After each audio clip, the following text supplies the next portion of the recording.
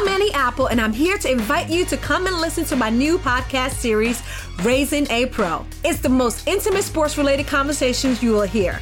Each week, we explore the journeys of some of your favorite NFL players through the eyes of those that know them best. From Joe Burrow, DeAndre Hopkins, Myles Garrett, Ezekiel Elliott, Nick and Joey Bosa, just to name a few. With exclusive insights and information, we leave no stone unturned. Subscribe now to Raising a Pro on your favorite podcast app. HD Smartcast. You are listening to a Mint production brought to you by HD Smartcast. Good morning, I'm Shalini Umachandran, and this is Mint Light Morning Shot, a quick update on the news you need to know before you start your day. So grab a cup of coffee and let's get started.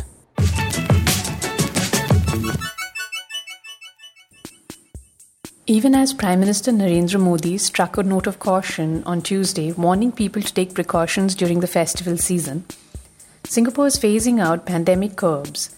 It's managed to bring the virus under control, and the city-state's new daily cases are nearing zero. The size of social gatherings is likely to go up to 8 in Singapore, and the government has outlined a pilot program for testing people at large gatherings. Bars and nightclubs are not expected to open anytime soon. From November 1st, Singapore will allow live performances at designated venues with limited audience members.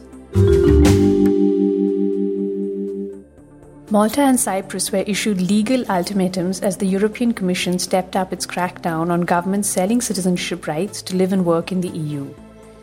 The two countries may have violated EU law by offering golden passports, which is the word for access to nationality and EU citizenship for a fee. They have 2 months to answer the notice. The last step would be a lawsuit in the EU courts. The Commission said that such investor citizenship programs undermine the integrity of the status of EU citizenship. Earlier this month, Cyprus said it would end this program on the 1st of November. The Speaker of Cyprus's parliament, Dimitris Silouris, resigned last week after he was caught offering to help a Chinese businessman with a criminal record get citizenship. Jolo, the Malaysian who's linked to a multi-billion-dollar 1MDB scam, was also among the beneficiaries of this scheme. The EU has said that Bulgaria will also receive a similar warning. Diamond exports from India, which polishes about 90% of the world's rough diamonds, will plummet this year due to the pandemic. Overseas sales of cut-and-polished diamonds may slump 20 to 25% in the year ending March 2021, from $18.6 billion last year. This is according to the Gem and Jewellery Export Promotion Council. The exports are likely to be the lowest since 2009, the year from which data is available. While Diwali, Christmas and Valentine's Day will prop up demand over the next 6 months, it will not be enough to lift up the full year's exports. The country's diamond exports sank 37% to $5.5 billion in the 6 months till September from a year earlier. This is according to data from Bloomberg. Due to the pandemic and the lockdown, most of the diamond polishing units were closed. Now workers have started returning to the diamond polishing hubs of Surat, Mumbai and Kolkata, and factories are operating at about 70% capacity. For most of us struggling with drop calls and patchy phone internet, this might be a bit hard to believe. NASA has signed up with Nokia to put a 4G network on the moon. Nokia's Bell Labs, which was granted $14 million for the project, will partner with spaceflight engineering company Intuitive Machines to build the 4G LTE network. CNN reports that NASA plans to build a lunar base by 2028 and eventually sustain human life on the moon. So, it's awarded about $370 million to a dozen companies to deploy technology on the moon. The innovations relate to power generation, cryogenic freezing, robotics, safer landing, and of course 4G. NASA says 4G could provide more reliable long-distance communication than the current radio signals that they use on the moon. Like on Earth, the 4G network will eventually be upgraded to 5G.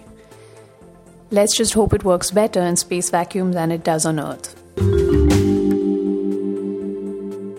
Now that you've learned to bake bread and grow your own kitchen garden, how about building a small palace for your pet while you're at home?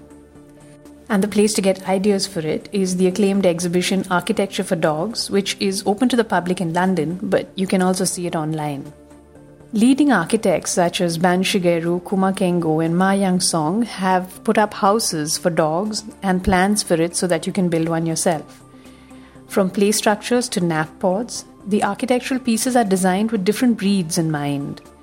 So there are homes for beagles, Shiba Inus, Boston Terriers, poodles and more.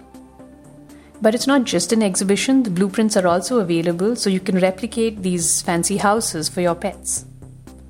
Architecture for Dogs was launched in 2012 and has since travelled to Japan, China and Brazil. You are listening to Mint Light Morning Shot with Shalini Umachandran. You can reach out to me on Twitter at ShaliniMB or on Facebook and Instagram at HT Smartcast. To listen to more such podcasts, do log on to htsmartcast.com. This was a Mint production brought to you by HT Smartcast. HT Smartcast.